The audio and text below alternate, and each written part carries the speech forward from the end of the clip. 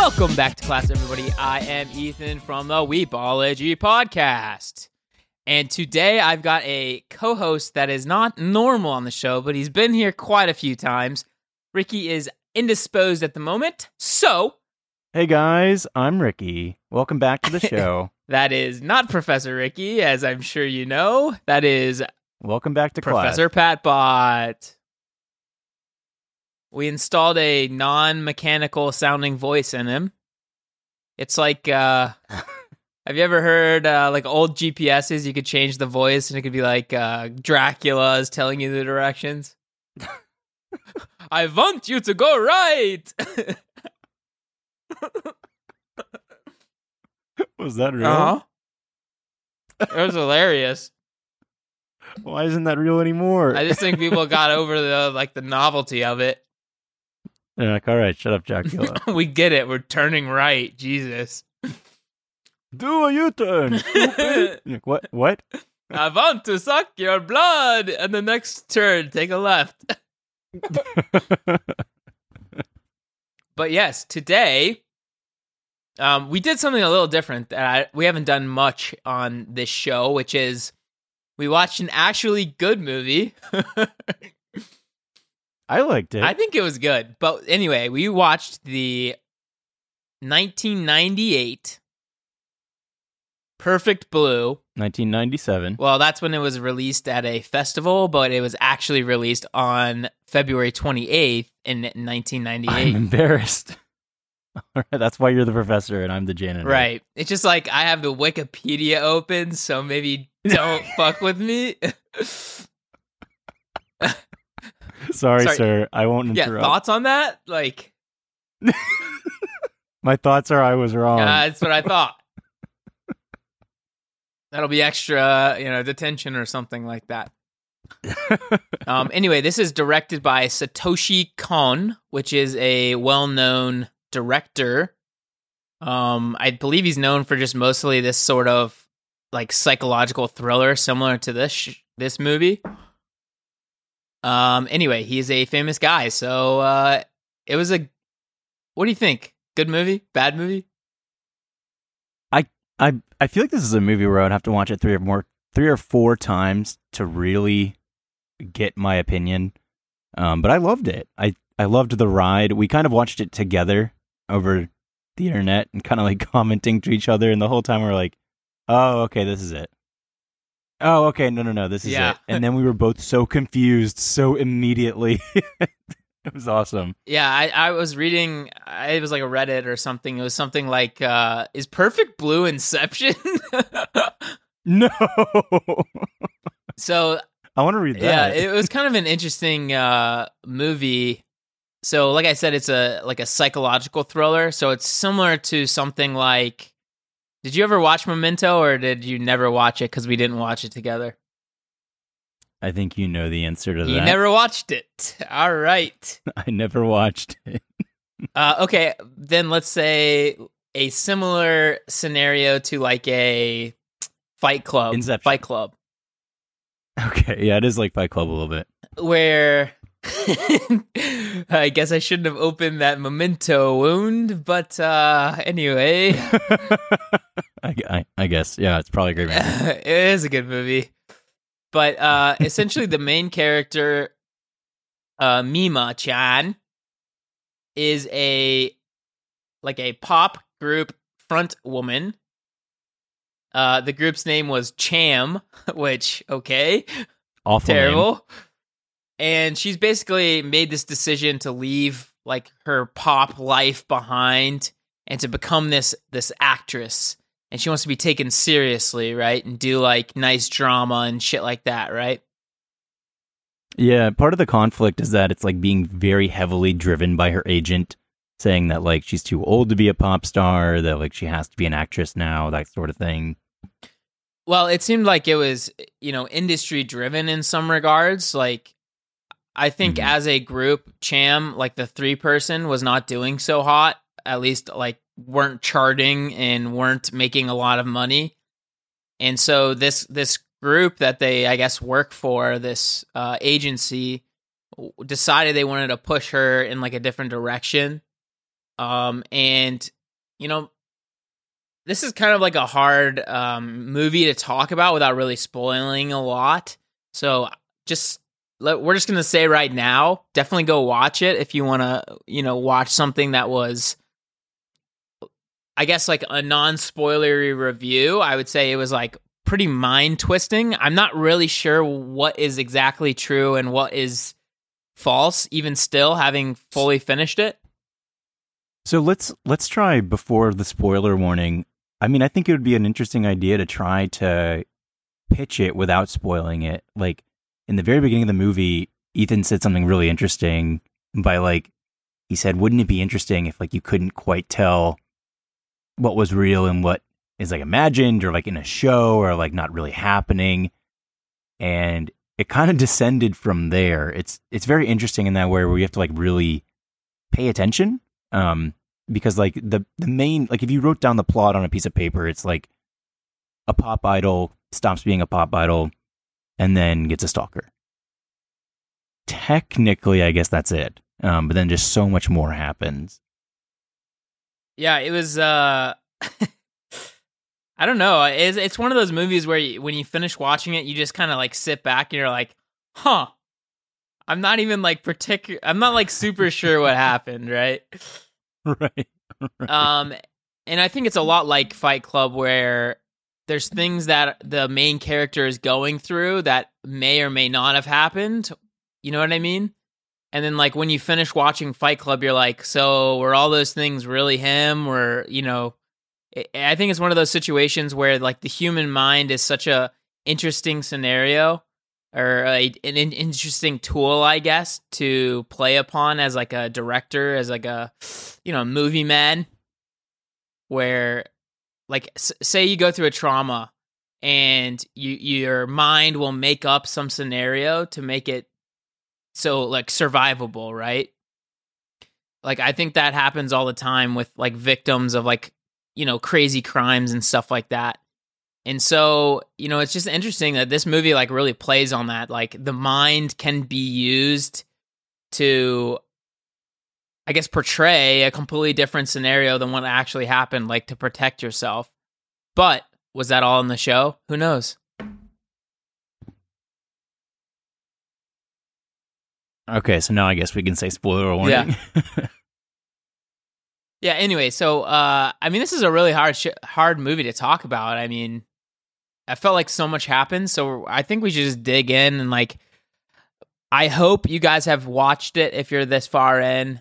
I know it's essentially been a complete ramble fest so far for the 8 minutes and 40 seconds, but it's just like that confusing and that much of a rat's nest here that's kind of like all I'm feeling at this point. What about you?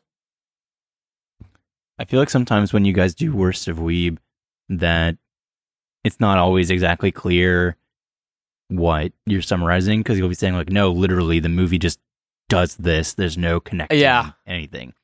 But in this case, it's like so clearly intentional that things are disconnected and like it is a little disorganized. And like as the movie goes on and the main character starts losing some stability, starts having some degradation in her mental health, her mind's disorganization like really personifies itself in her bedroom, which I loved. Like, her fish dye, her clothes are just like all over the floor. She starts getting stuff in her closet that she doesn't remember putting there. And it's almost like her bedroom, I think, is like a interesting, I don't think metaphor is the right word. Not allegory either. Something, a stand-in for the state of her mind. And so like at the end of the show, the movie, when she says like she's in a different room and she's like, this isn't my room. And it's like, oh yeah, this is your room. This is the real Mima's room. Right. So anyway, the plot kind of goes into this weird scenario where after she decides to leave the pop star business and, try to become a fledgling actor or actress, I suppose, basically her fans are pissed off, or some of them in particular are pissed off, and there's a site that gets put up called Mima's Room, and it's basically this like super fan account of like every action she does, and it's got this section called My Diary, and it's so accurate to what she does in a day that she starts thinking like, did I actually write this?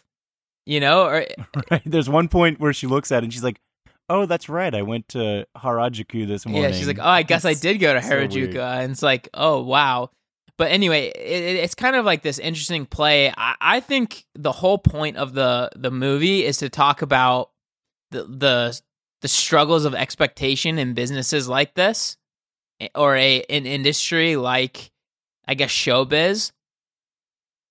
Because I think you see it from two angles. You see, I guess three.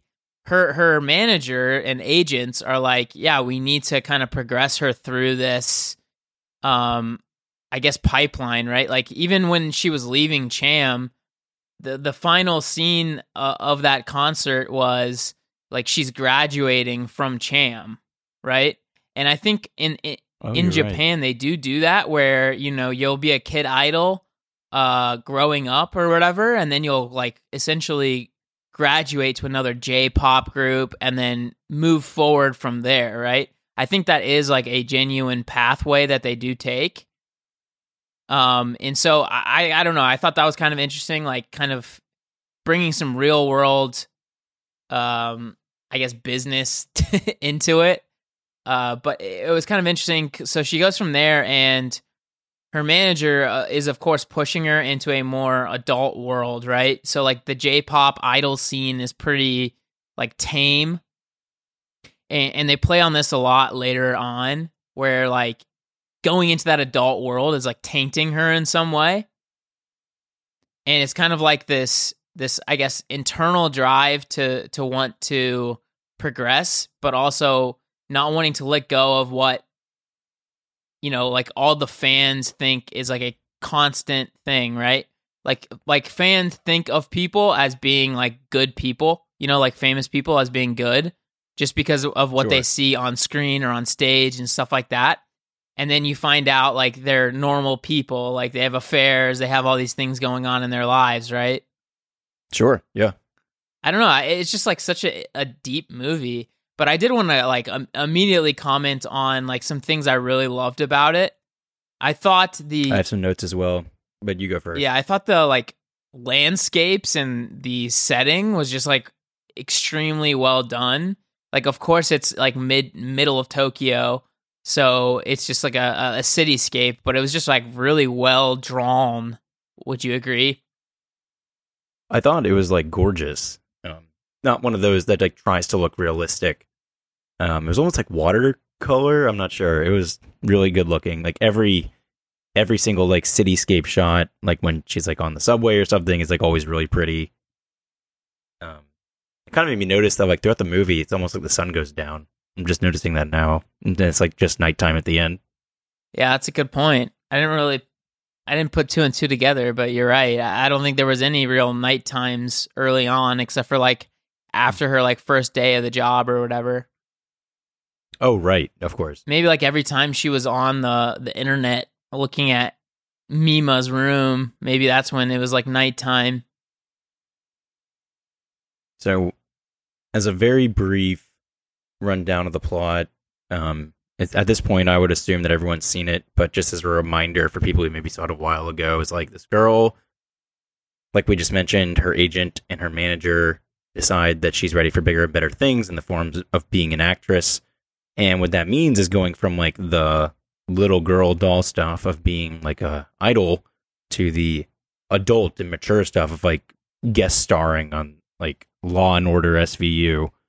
Dun, dun, dun, dun, dun, dun, dun. Tell me it wasn't. They're like, hey, your first scene's gonna be really sketchy.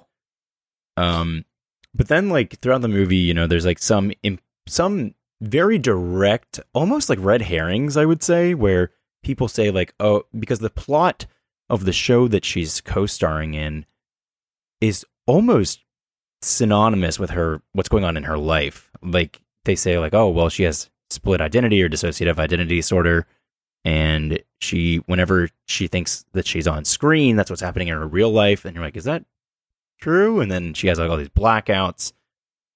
But the main character that like has the most interest to me outside of the main character is Rumi, and I told Ethan that I wanted 30 minutes to like digest this when we finish before recording.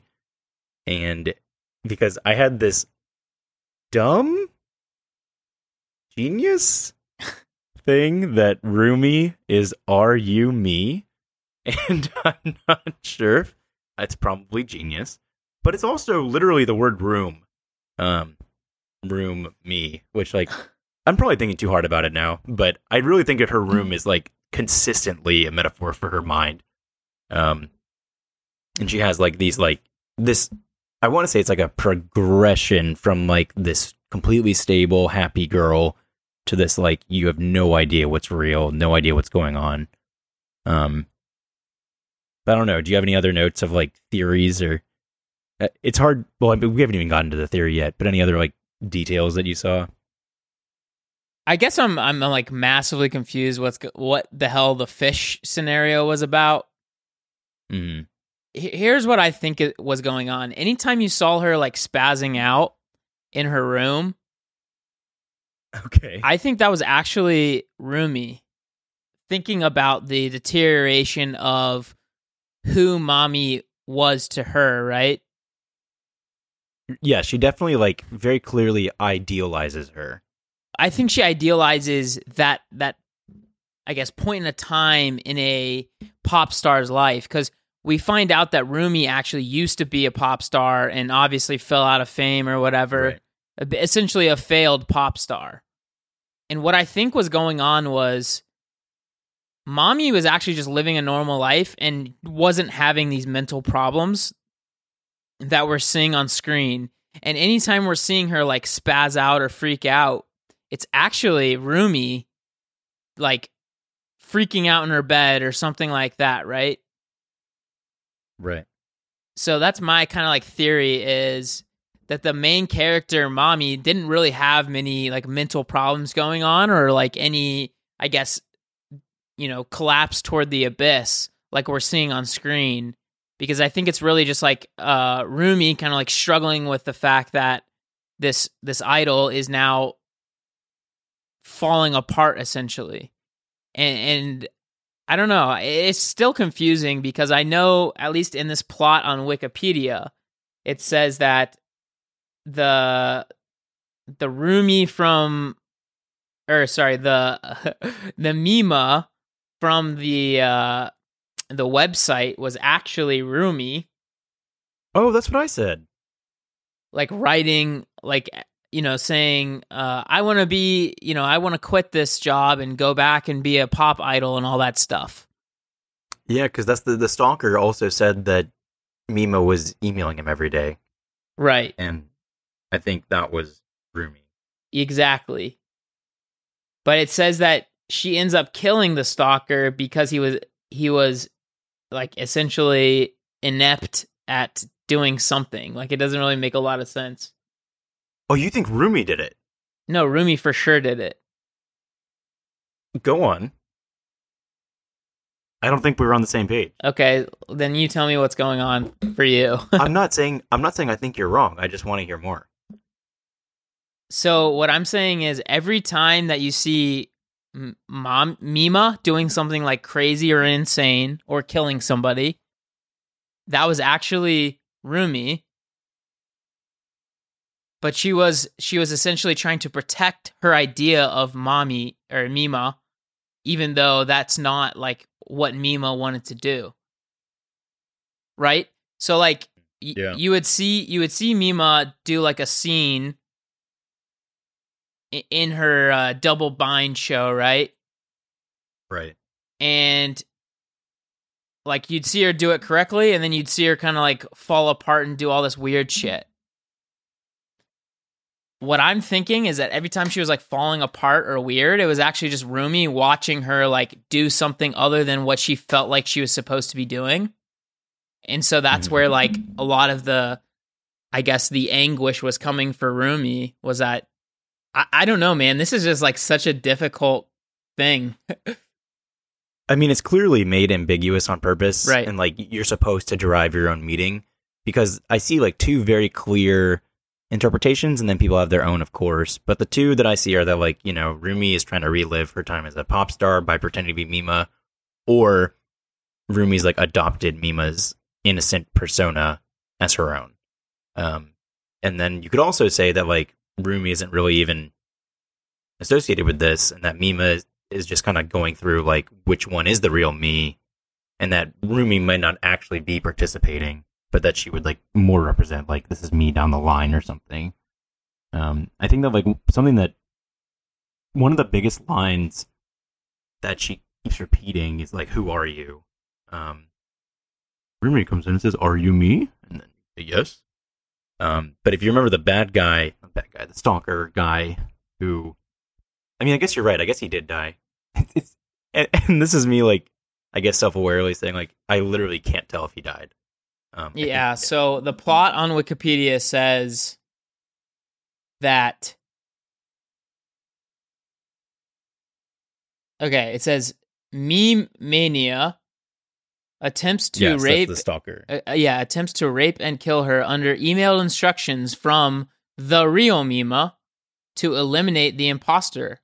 But Mima knocks him unconscious with a hammer in self-defense and flees. But do you think that's the real Mima? Well, apparently the plot on Wikipedia seems to think it's her. No, the real Mima, I think, is what Rumi called herself. That's correct. So sorry, when I say real Mima, I mean the Mima that we think is Mima. I think that's the other problem of this movie is that everyone uses the same effing name. Yeah. Especially calling yourself the real Mima is very confusing when you're trying to decide who the real one is. Yeah, and Me-Mania. It's like, oh my gosh. Well, that one makes sense because he named himself Me-Mania because it's Mima Mania, Me-Mania, you know. I know, I'm just saying, like... It's just confusing. So many me's. So I'm guessing... that, okay, it seems like actually that she was still kind of dealing with this struggle of figuring out if she's doing all of these things, is what this is kind of saying. So do you think that Rumi killed that dude and then put the pizza guy uniform in Mima's closet? I think so, yes. Wow. I know. I guess that would also explain why she kept saying things like, "Oh, I guess I went to Harajuku today." Like, 'cause it would have been Rumi doing it, I guess. Yeah, but I don't know. The one thing I'm struggling with is, like, how did she actually lose periods of time? Like, I think she was destabilizing a bit, for sure. I read a theory after we finished watching. There was one that said that, at the end, Mima convinces the cops of this plot that you and I are talking about. And that when she goes to visit her in the insane asylum, it's like, I won, you know, like, and then she gets to be free because she kind of like assigned Rumi this psychotic personality. But I think that doesn't necessarily make sense because you can see Rumi thinking she's Mima in the psych hospital. Yeah. It would honestly be better if Mima was the actual, like, psycho killer and, like, was able to convince everyone. I think that would have been a even better story. Sort of like a Gone Girl-esque story. Did you ever watch that or read that book? I watched the movie. So, like, she would basically, like, pretends that she was the victim, right? Sure. But she was the big brain mastermind, you know, all along. Right. That would actually be, like, a sicker version of this movie. But I don't think that that's actually accurate. It seems like she said, because I think that final car ride really explained, like, because she's saying she doesn't really care if she is like a tarnished actress, but that's who she wants to be. You know, like she's still her, you know what I mean? And it's kind of like dealing with the expectations that people have for you versus like what you are, right?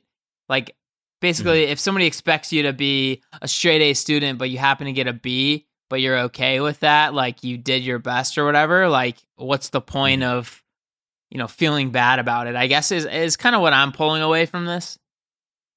I think that was Mima's thing, because remember, you know, like she is clearly upset with like the photo shoot and the scene that she films, but then she also says like, well, I agreed to it. And it seems like she makes peace with it, but then of course, we have like the rampages. So I do think that like maybe her expectation of the career progression wasn't necessarily as harsh and shattered as Rumi's like perception of it may have been.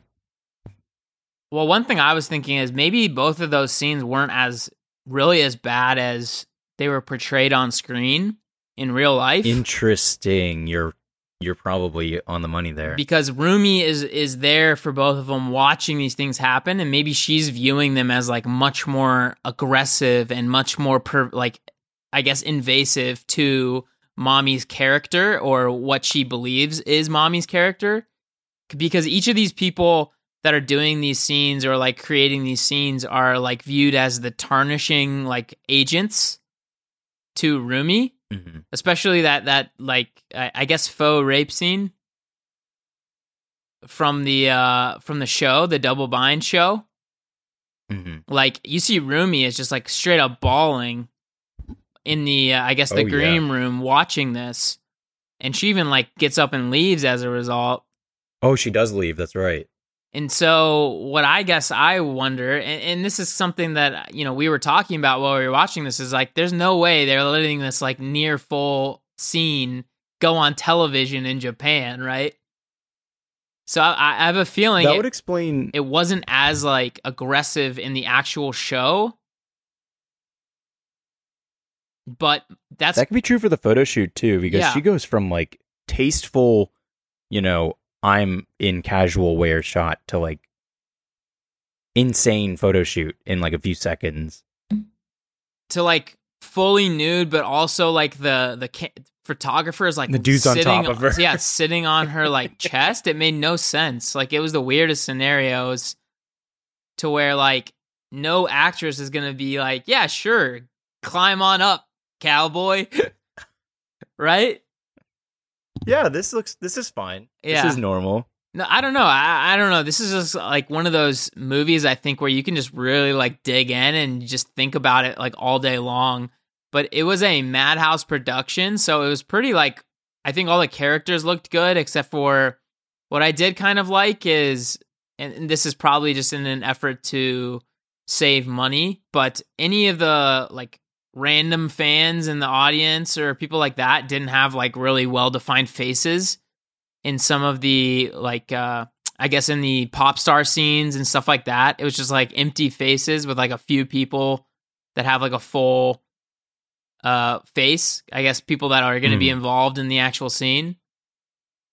And I thought that was cool as like a, when you're famous like this or when you're like a pop star, you see so many people's faces, like you don't actually like, I guess, recognize them, or you don't, take them in and be like, oh yeah, that's one of my best fans or something like that, right? But each of those fans like thinks they're like your number one, Of course. I mean, I guess on purpose or not, it does serve the theme of like the almost pop star versus fan, like, kind of thing that's going on. I like that the guy that like starts the fight in the beginning like mysteriously dies, and there's like a newspaper clipping like put in the elevator, and then she turns around and sees this dude, which like, again, if we're talking about like how it's animated, the stalker is like, I mean, he's almost like a red herring of who the villain is, because I personally, I guess, would say that Rumi's the villain. Because she like even drives the stalker to do what he does, but the stalker is like almost drawn like a fish or like a lizard. He doesn't even like look human. And you could say the same for Rumi, and that like their eyes are just a little bit more far apart. Their mouths don't necessarily look they're in the right spot. It's just really interesting how it's sort of like. In other words, they're busted, bro. They are busted. It wants you to hate them, is what I'm saying. Yeah. But I do think that the stalker guy is like not the villain. I think at the beginning he was even, if you remember, me and you like commented that he was like really supportive of her and like saying like, like he was still being a stalker, but But a good stalker. This is also an interesting. this is an interesting period piece as well, because she gets a note that says, like, there's a link to look in her room, and she's like, what does that mean? And Ethan and I are immediately like, how are you not calling the cops? But then someone has to explain to her, like, what the internet is. And it's just an interesting kind of thing that, thinking about back then, I guess if someone said they had a link to your room, you wouldn't necessarily assume, oh, someone's streaming my room. Yeah. Which in retrospect wasn't exactly possible either back then, so... Yeah, I guess we were the dumb ones for that. We were dumb. I was like, yo, somebody's got a room up on Twitch, bro. That's literally what they say, and then we're like, you idiot. But then the room is the name of the website. So, whoops. Yeah, that was a bit of a faux pas from us. Yeah, I don't know. This is just one of those movies, man, where there's just like so much happened, and when you look back, you're like, was that real? Was this real? Was that, was that her opinion of what happened? Is this what, I don't know, man. Crazy. That would explain, like, why she's, like, such a perfect person, as if the whole thing is, like, sort of Rumi's version of her. Like, she's just so good and, like, innocent and everything. I tried looking up, like, what the fish meant, by the way, and it was something like, it was like there's so many theories that people are saying that the fish represent consumers. It's like, I don't really agree with it, but I thought it was funny. And that when she stops providing them things to consume, they die. And then when she gets back in the media, they come back to life. I don't know about that. I don't know that I hate that, because it was kind of an interesting scenario. She, like, maybe because she, like, killed off her career as it was, she got home to her, like, fish, and they were all, like, dead. I don't know. That was the weird part, is they were dead and then back alive, and then it was just, that was weird. I'm not gonna lie. That probably means something. The, like, symbolism of the fish dying, but then somehow coming back to life once she, like, seemed like she had her life back in order. Yeah. I think what just makes it so difficult is you don't know what part of it was Rumi, what part of it was actually happening, and then what part of it was just, like, I don't know, worst case scenarios going on in her head, And by the way, after we watched, I wanted to look up what Perfect Blue meant, because it's not like a real prevailing theme in the movie, like the color blue or anything like that. And there's, like, fan theories and stuff, but there's actually an interview with Satoshi Kon where someone asks him this, and he says it's based on a book called Perfect Blue. And he says, I don't know what the title means either, but it sounded mysterious, so I kept it. Perfect Blue, complete metamorphosis. Yeah, or, like, complete metamorphosis of a pervert or something. There's, like, a lot of ways it can be translated. The Kanzen Hentai. No, it does not say that. That's what it's called. Perfect Blue Kanzen Hentai. It means either complete metamorphosis or total pervert. Oh, yeah. Wow. What the fuck? I don't know. I don't know. I guess they can both apply, sort of. But anyway, yeah, I guess that's like the long and the short of it. I encourage you to watch it if you haven't watched it. It's got a lot of really interesting scenes, like especially the time blips of, like, where you can't tell what's happening, period. And even though we tried to keep up, we'd be like, is this real? Is this real? Is this real? Is this in the stupid show? But I mean, outside of that, like, is there anything else that you have to add? I think that's everything I have for it. Yeah, it was apparently it did, like, fairly well in the box office, which is interesting. I guess it had a budget of 800,000 USD back in 98. And just in the US and UK made essentially 800,000. So seems like it did fairly well, because I assume it did at least as well in Japan, I would hope. So, I don't know. I think it sort of is like a precursor in some regards to, like, an Inception and in some movies like that. Totally. I mean, this like had so many elements of movies that we see today, like, all the time. and it's like hard to believe that like it wasn't as common of a trope back then. Yeah, it has some Memento. I'll take your word for it. You should really watch. I'll take your word for it.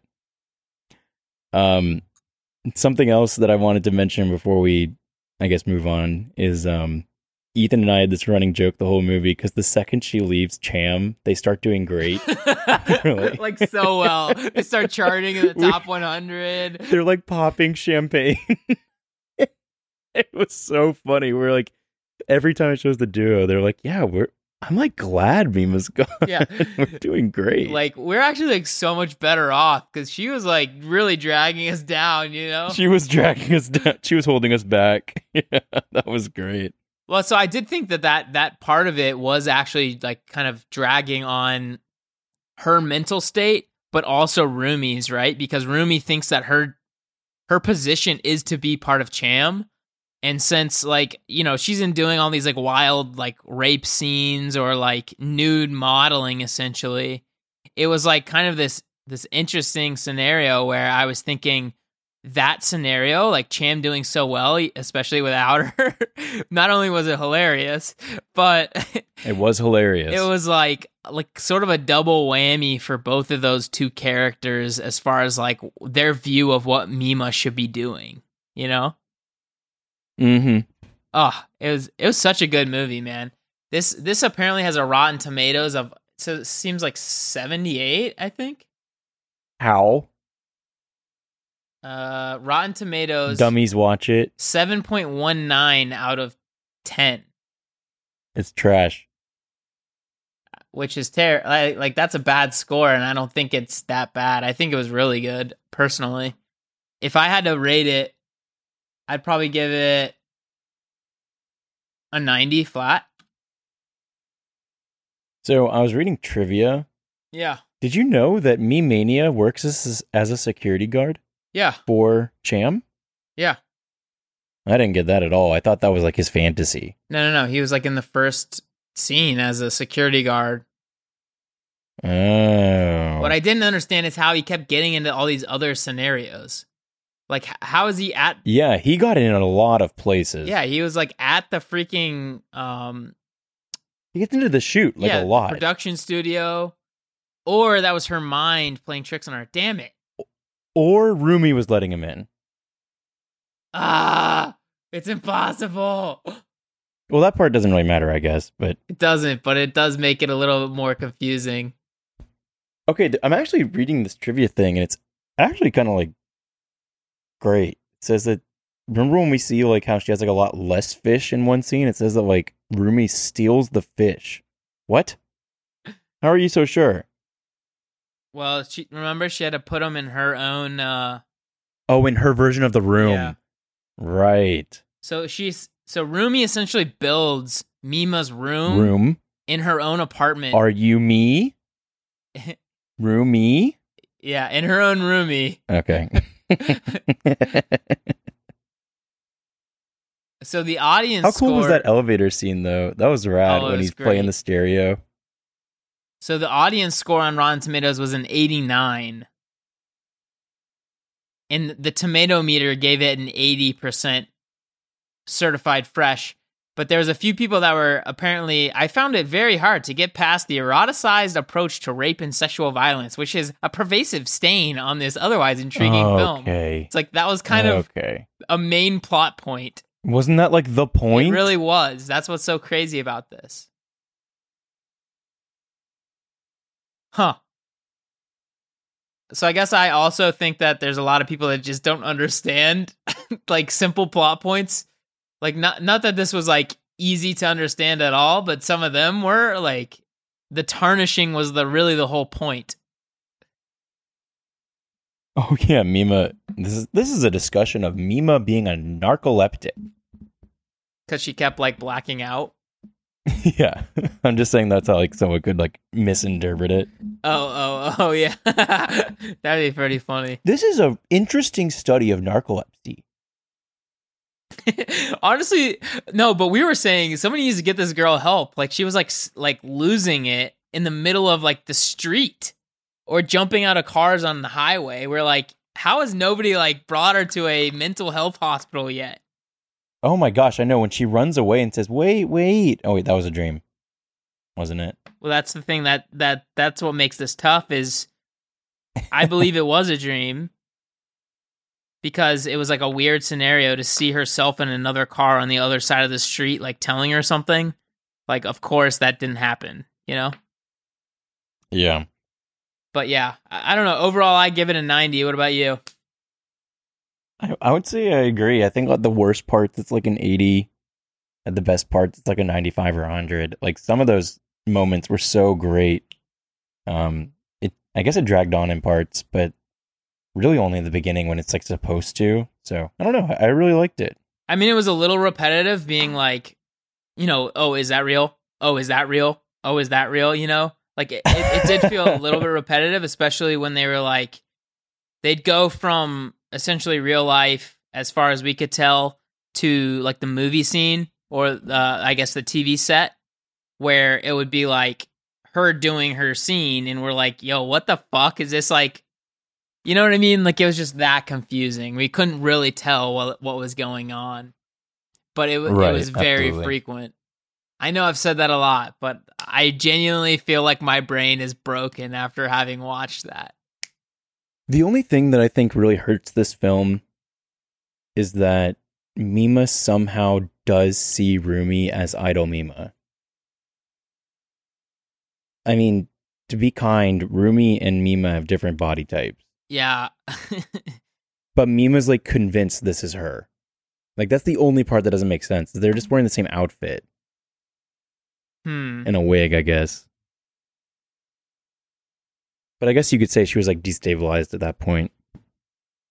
I think it's just like the idea of, well, I think she was still struggling with deciding whether this is really what she wants to do, you know, be an actress or go back and do what the fans wanted her to do. So I think there were two. I think that was true. And then one time, remember, the person in the mirror like visits her. I think that was Rumi.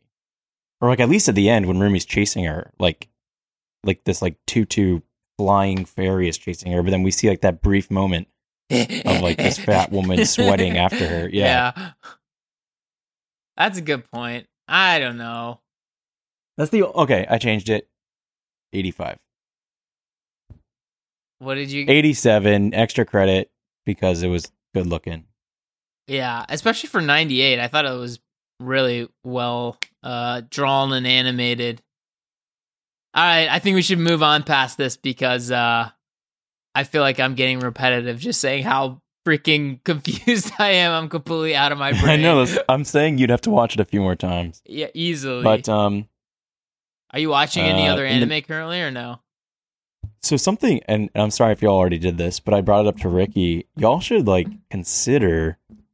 I don't know if either of you have watched Invincible, but I watched that very recently. Loved it, and well, I loved part of it. Part of it was very forced.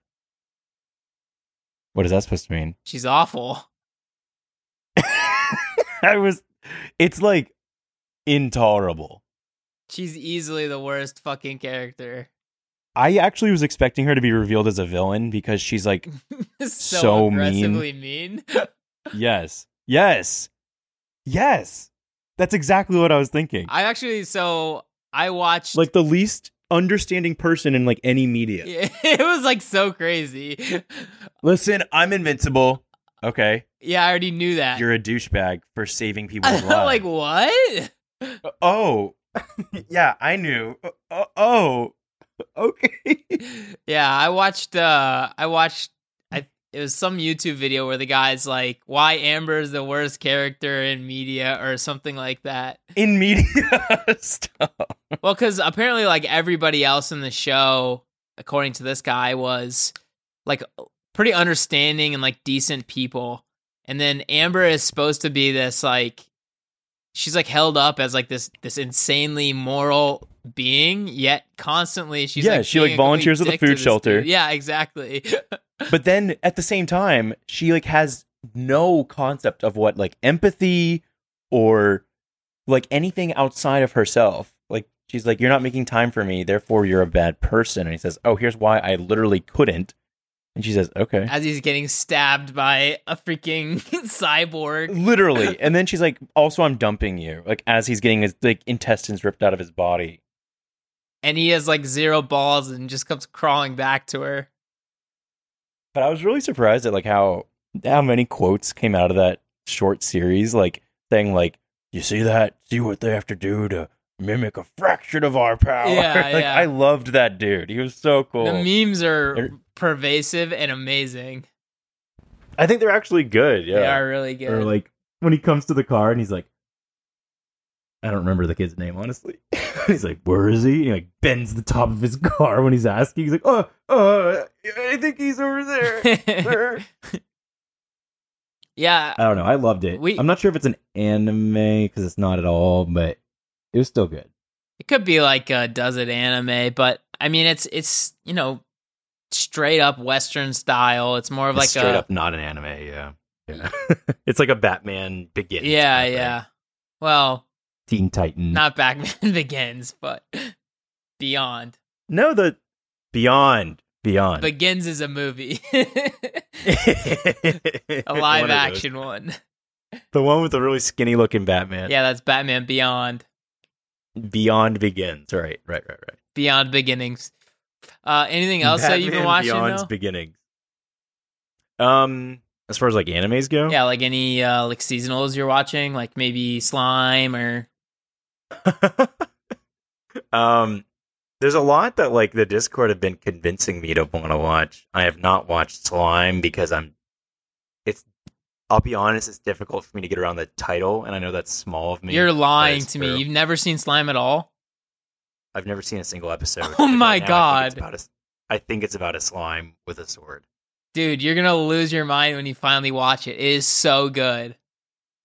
Is it actually good, or is it's it like literally one of my favorite anime. Dragon made good? No. Actually. Is it Beastars good? Come on.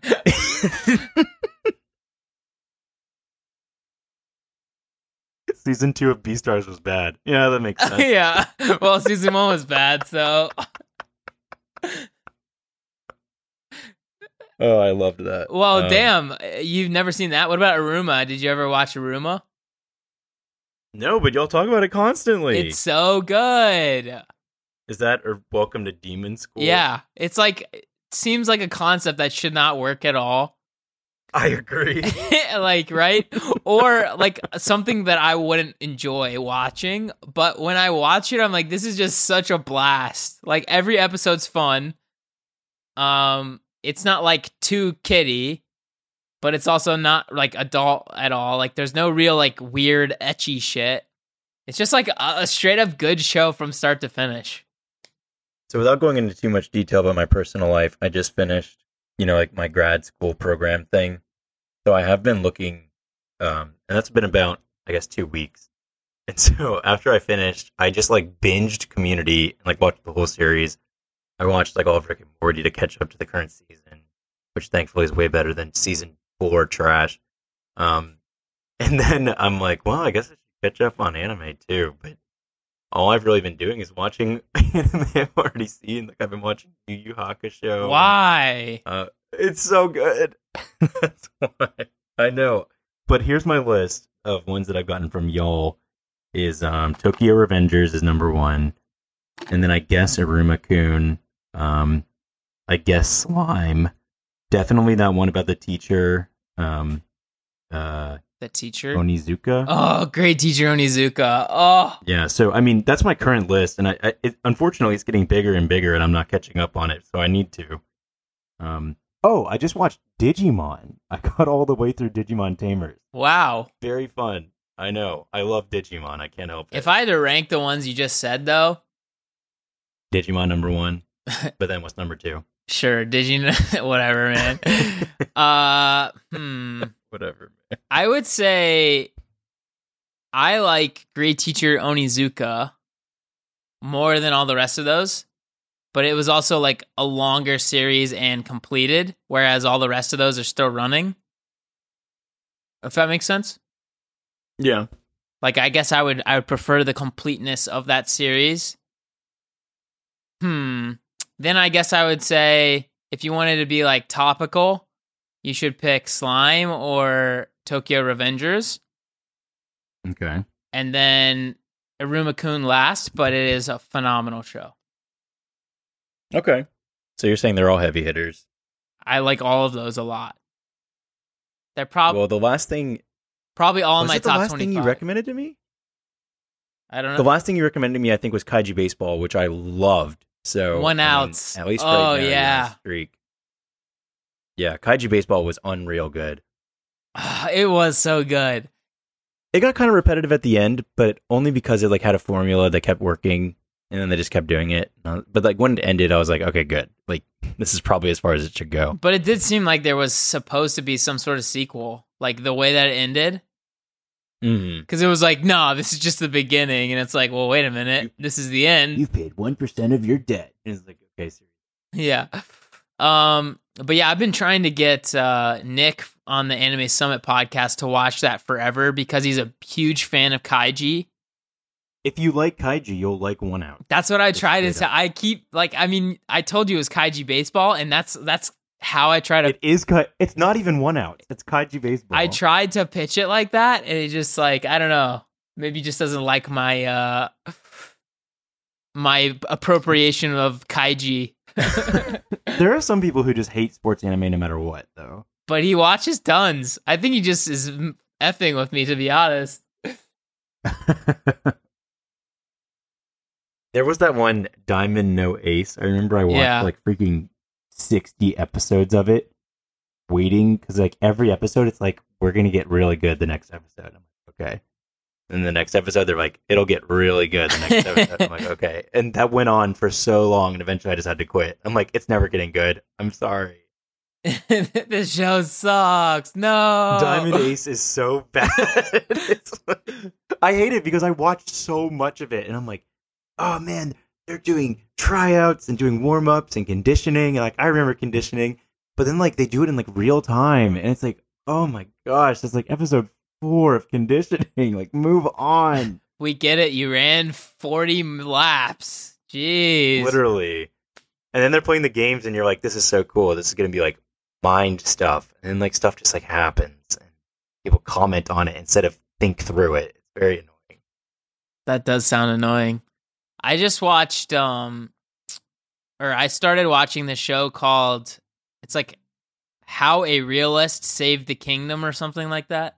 I saw that. I didn't see it, but I saw it. So it's kind of an interesting little, like, I guess, take on this isekai garbage, right? Where it seems like, frankly, a show about economics, which I really enjoy just because, you know, it's part of my my whole thing. But basically, it's like a kind of an interesting look at like how a realistic human being would be treating these like isekai worlds that they join, where like he comes to this world and they don't know shit about like commerce at all, or like farming, or like any of these like obvious things to like human beings from Earth that we've all learned in like some form or another. Maybe not like, you know, this kid seems to be a super genius, like all isekai individuals. Of course.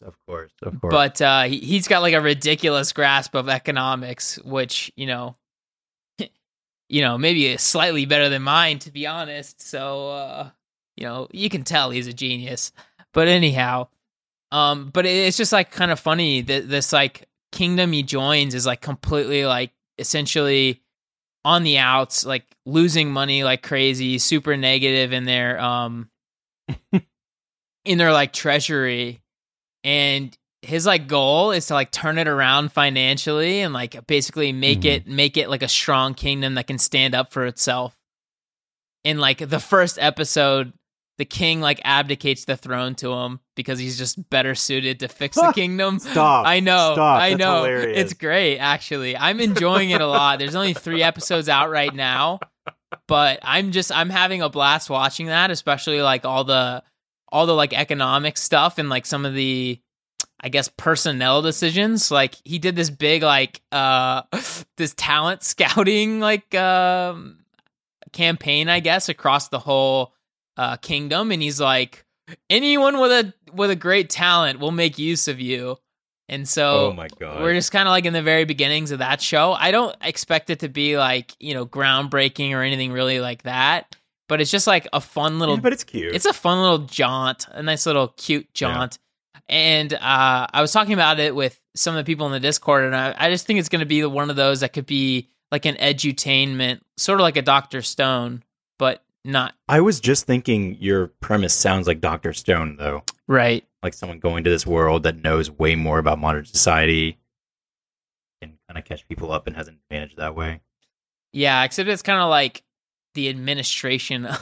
Like I would almost rename it like Realist Administration Kingdom or something. How a realist ran a kingdom in an isekai world. That's kind of the title as it is. And then I watched this Netflix show, Daily Life of the Immortal King. It's a Chinese anime. If that's not pure blasphemy. Well, I watched Scissor 7. I think that was Chinese too. But it was great. It was like a better version of Psyche K plus like a what character should I say? Did you ever watch Psyche K, by the way? I always felt like Psyche K was like almost there for me. So like the idea is very funny, but imagine like it never quite almost there plus. Okay, so there. Well, maybe not perfectly there, but definitely there for me. Okay. I thought it was great. But it's like that idea of like someone who's like insanely powerful, but just trying to live a normal life. Yeah. Yeah. It was that, but it was funny. They did like a lot of the jokes were like Gintama, where it'd be like they'd like all of a sudden be Dragon Ball Z characters or something, like pretending to do like Kamehameha shits. Just like really funny stuff like that. I do like that. So yeah, I don't know. I thought it was like I guess a cross between like Psyche K, Gintama, and maybe like some webtoon that you probably don't know anything about. More like Solo Leveling? Not Solo Leveling, even though that's better.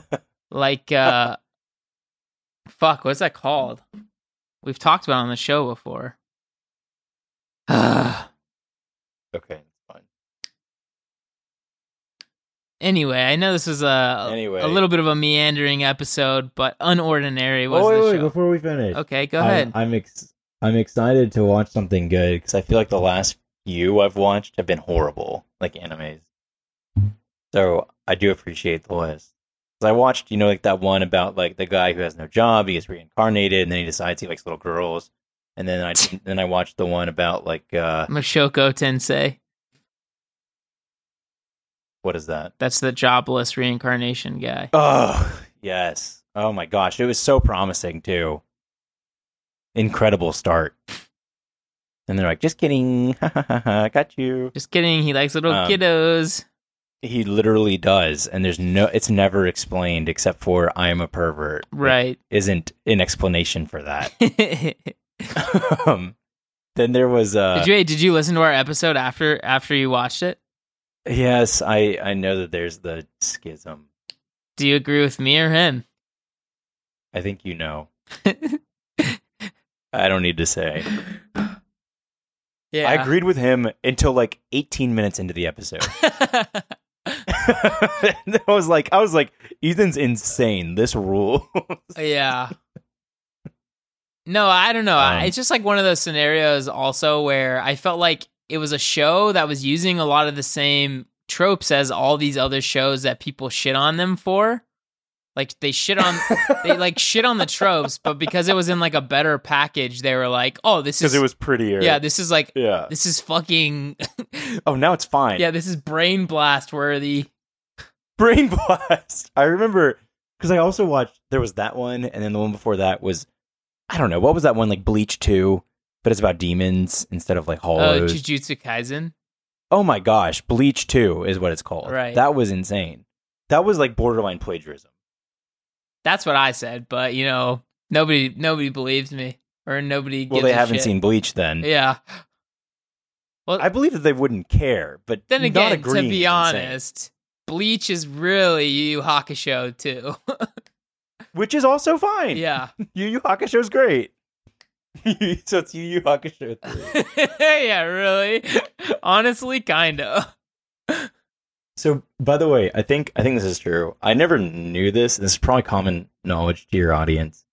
But I was thinking about I don't remember how it came up, but like Yu Yu Hakusho, and I was like, man, a lot of this like has a lot to do with like Hunter x Hunter. Yeah, which is written by the same guy that did Yu Yu Hakusho. The same guy. Yeah. That's crazy to me because they are pretty different, but they also have a lot of similarities. Obviously, I think even the characters look similar to me. you think? Yeah. Yeah. But like, there's always like the wise one, the unpredictable one, the pure main guy, one who's stupid, annoying. Leorio-san. Leorio. Anyway, that's it. Did you really not know that's that? all I wanted to say. When did you find that out? I don't know, probably like a month ago. I really had no idea. But yeah, just in summation, Bleach 2 I didn't like. You didn't? I didn't like Bleach 2. That's surprising. I still liked it. Kaisen? Yeah, I still liked it. I just didn't think it was as good as everyone keep said. watching it. Really? Well, I didn't like hate it, but it was like it couldn't hold my attention. I'm like, I've seen this before. Yeah. That's kind of like where I was at early on, but you know, I have a reason to finish shows like that. That's true. Maybe it gets better too.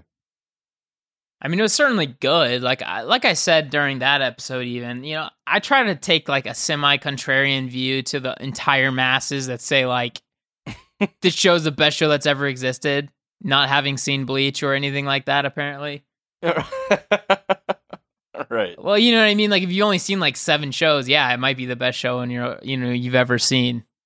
Shit, if you've only seen 50 shows, it might be in your top 5. But when you watch as much as we do, right, it's just like, you know, a little reductive, and that's fine as long as there's like a polish or something, which I think is everyone's, or at least Ricky's idea of why. Well, I'm not. I think everyone is a little bit of a generalization, so I pulled back scope to who I knew, and you know. No, Ricky loves polish. But I'm saying like for Jobless Reincarnation, that's what his like thing was, is like the polish is just undeniable on all of the like the different tropes, which I said I'll admit though was fine. I'm susceptible to that too, because what is that? The Made in Abyss has some like really problematic scenes and ideas. Yeah.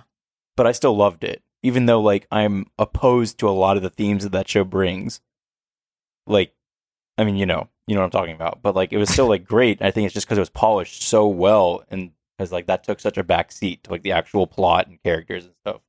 Yeah. But it was still there, which you would think would make me hate it. Yeah, I don't know.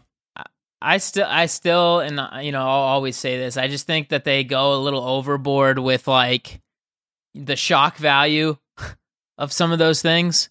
Like, yeah. What's the point of like putting naked children in your show? It just doesn't make any sense to me. In fact, right. That's kind of what I'm referencing. Is like I don't know why that's present. Well, because like I just started watching the show. I guess it must have been like early last week, called Black Bullet. Have you ever heard of it? I think I've seen it. I think maybe. Anyway, it's the point of it is like weird. It's like essentially a big apocalypse happens, and I have seen it. There's these aliens that are only able to be killed by these black bullets called vanadium, or these like little girl children that are like mixed with them to make these like, I forget what they're called, like demon children or something like that. Little, I don't know. Anyway, so it's like lolly bait to the 10 billionth percentage. But the main character lives with his like his initiator, I think she's called, which is like their like big hitter demon kid, and she's just like constantly naked and like asking him to like make out with her and stuff. It's just like so unnecessary. Right. And it's like, otherwise it could be an interesting idea. Like a really cool show. Just like, also I'm a pervert, so I'm going to ruin my own story. Right. I just don't understand. Yeah. I don't understand the desire to bring those things in, especially like for little girls. Like, it just doesn't make sense to me. I remember, I think I watched like 2 episodes of this, and I remember, I'm looking it up now, and it says it takes place in the futuristic year of 2021. Isn't that cool? Yeah, I know.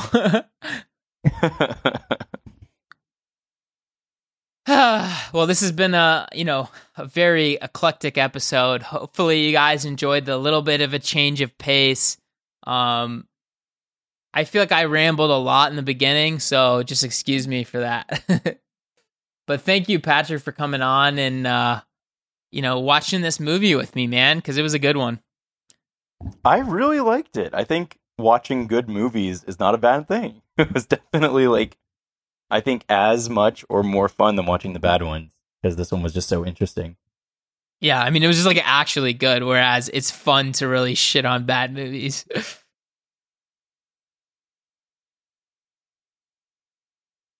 All right, well, I thought you were gonna like continue on or say something, but that's fine. Nope. Thank you guys so much for listening at home. Of course, all the links will be in the description. I did want to specifically say, make sure you guys go check out the Lords of Dorktown podcast, because we had just done a guest spot over there. We talked about Dr. Stone, fast food, like just a bunch of random stuff, and it was a great episode. So make sure you go check that out.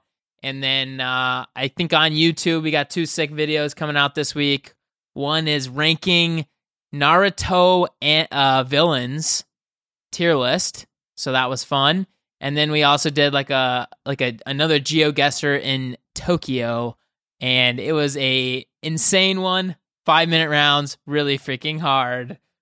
You got anything you want to say to the people at home, Patbot, as one of the department chairs? No, I just want to say, thanks for listening. And again, I'm Ricky. And I'm Ethan. And this has been Weebology. Thanks for coming to class. Deuces. Deuces. Peace.